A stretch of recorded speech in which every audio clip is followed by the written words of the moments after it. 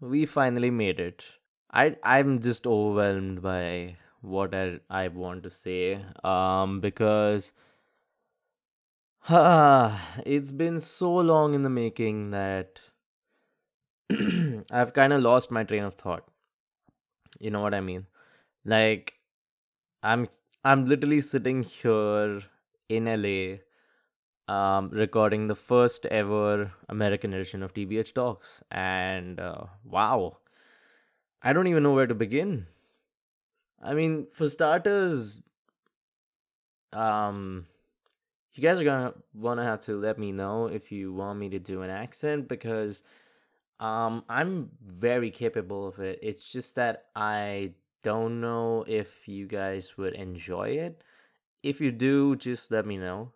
Of course, it's still I'm in a bit of an adjustment period because I'm trying my best to not um like there's two parts to my brain and I'm just trying to figure out which one I want to stick with. I mean, I'm going to have to stick with the American one for now, but um this is about as close as it's going to get.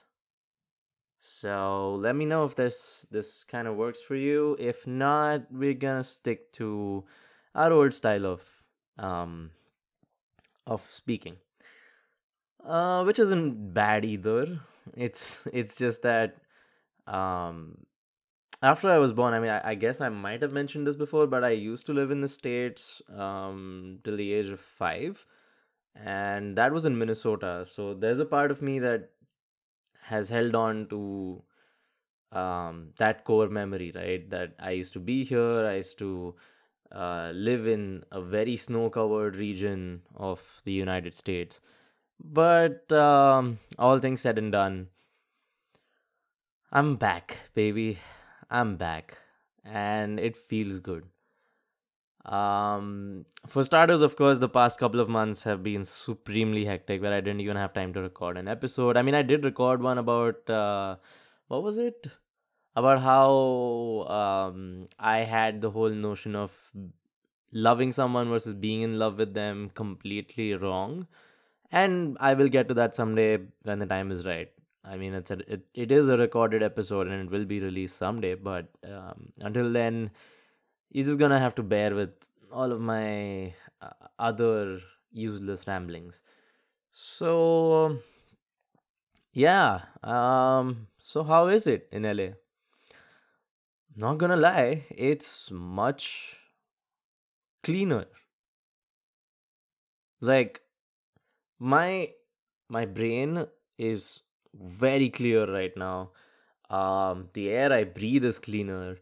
Everything that um would usually contribute to um a very non-productive depressive day back at home, here it's not really present. Like the environment around you makes you want to do things. Like the skies are pretty, so you want to step out and you want to take a look at the skies. You want to, take in a little bit of the sun, and it's all pretty it's all pretty, I don't know, it's empowering. It's very weirdly empowering. But yeah, I digress. I mean, I'll get to LA in a bit. There's of course there's gonna be a lot to talk about as the days go by. But right now, I think I need to talk about what I've left behind for this because that's important. And that's always going to be the case in life. Whenever you want to begin anew, whenever you want to have a fresh start, you're going to have to leave some things behind. And sometimes you may or may not like what you're leaving behind. Sometimes that could be extremely important to you. It could be your family, your friends, your loved ones. uh, Again, it's a price to pay, and everyone has to pay a price for a fresh start. So, about the last 2 months, of course, um, before I left India, it was all about, oh, I don't want to leave, oh, I don't want to leave, and it's gonna be difficult. But I think about I arrived here on the 15th of December, and today it's what, the 29th, and it seems pretty normal. I feel at home, strangely enough. I mean, my roommate's wonderful. She has left no stone unturned to, make me feel at home. Um, but yeah, I mean, what is home really? I mean, I do miss my people, and I think that is the biggest part of me missing home, because my people aren't physically with me. Although they are very much virtually present. Like, we speak every day. There's either phone calls, or we meet up on games, or it's on text, or whatever it is. All the people in my life that I love, that love me back in the same capacity, are always, they have been constantly in touch with me ever since my flight took off, and they have definitely not once made me feel that, they have eased me into this process of being in a foreign country, and I'm thankful for that, because I honestly don't know if I was completely all by myself, whether I would be able to handle it or not, but so far it's looking good. Thanks, guys. I really appreciate it. Of course, I miss my baby girl Maple. She is like, I really wish dogs could FaceTime, It would make so much of a difference if I could just, sit with her one on one. But she's a little girl. She doesn't know what FaceTime is. She probably understands audio cues, so I try to say things that she would understand, and, maybe sorry. Maybe hear me through a virtual medium, but it's okay. Maybe when she grows up, she'll learn how to FaceTime. Who knows? I mean, dogs are pretty smart that way, so. And she's the smartest of them all, so she'll figure it out. But yeah, the way I left things, of course, it's, um,